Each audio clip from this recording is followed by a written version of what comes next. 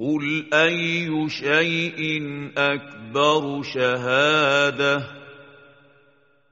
قل الله شهيد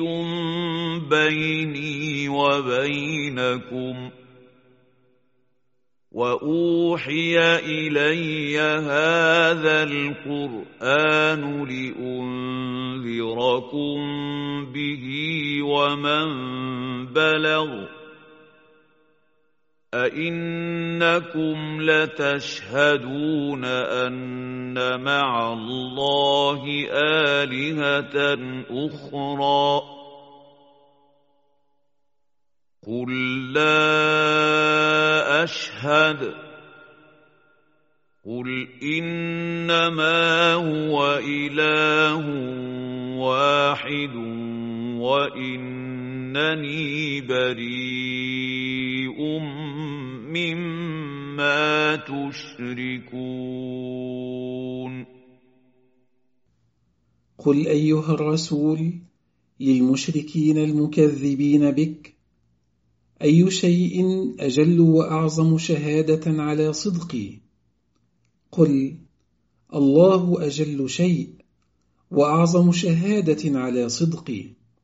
هو شهيد بيني وبينكم يعلم ما جئتكم به وما ستردون به وقد أوحى الله إلي هذا القرآن لأخوفكم به وأخوف به من بلغه من الإنس والجن إنكم أيها المشركون تؤمنون أن مع الله معبودات أخرى قل أيها الرسول لا أشهد على ما أقررتم به لبطلانه إنما الله إله واحد لا شريك له وإني بريء من كل ما تشركونه معه الذين آتيناهم الكتاب يعرفونه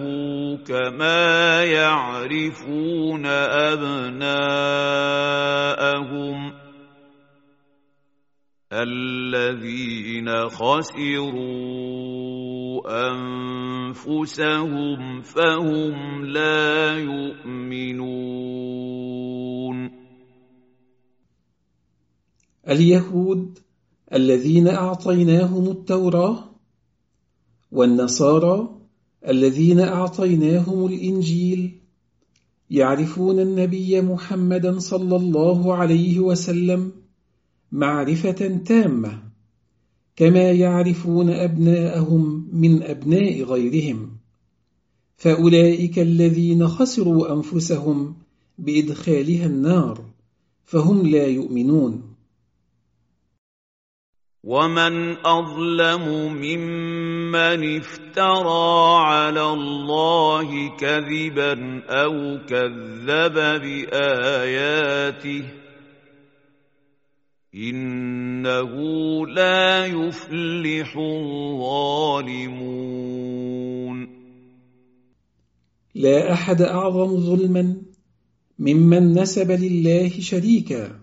فعبده معه أو كذب بآياته التي أنزلها على رسوله صلى الله عليه وسلم إن الظالمين بنسبة الشريك إلى الله وتكذيب آياته لا يفوزون أبدا إن لم يتوبوا ويوم نحشرهم جميعا ثم نقول للذين أشركوا أين شركاؤكم الذين كنتم تزعمون واذكر يوم القيامة حين نجمعهم جميعا لا نغادر منهم أحدا ثم نقول للذين عبدوا مع الله غيره توبيخا لهم أين شركاؤكم الذين كنتم تدعون كاذبين أنهم شركاء لله ثم لم تكن فتنتهم إلا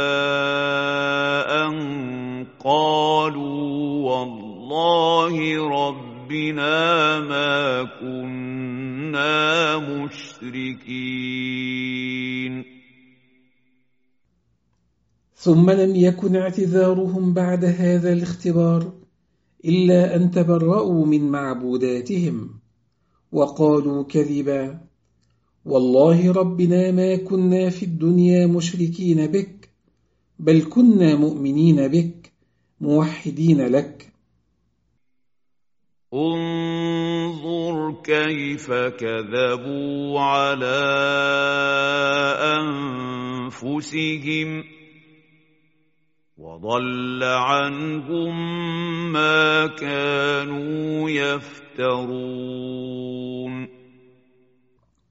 انظر يا محمد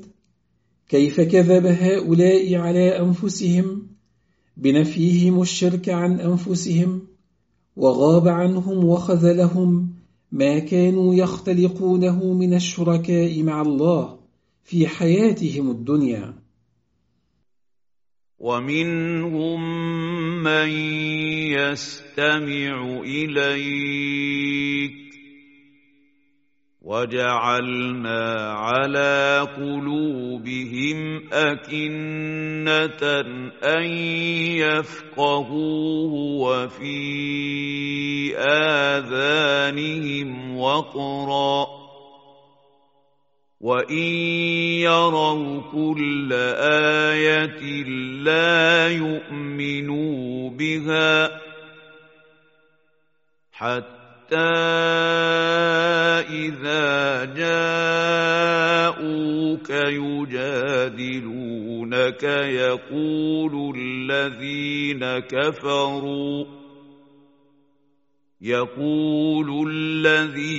كفروا إن هذا إلا أساطير الأولين. ومن المشركين من يستمع إليك أيها الرسول إذا قرأت القرآن، لكنهم لا ينتفعون بما يستمعون إليه، لأننا جعلنا على قلوبهم أغطية حتى لا يفقهوا القرآن بسبب عنادهم وإعراضهم، وجعلنا في آذانهم صمما عن السماع النافع، ومهما يروا من الدلالات الواضحة والحجج الجلية لا يؤمنوا بها، حتى إذا جاءوك يخاصمونك في الحق بالباطل يقولون ليس الذي جئت به إلا مأخوذا عن كتب الأوائل.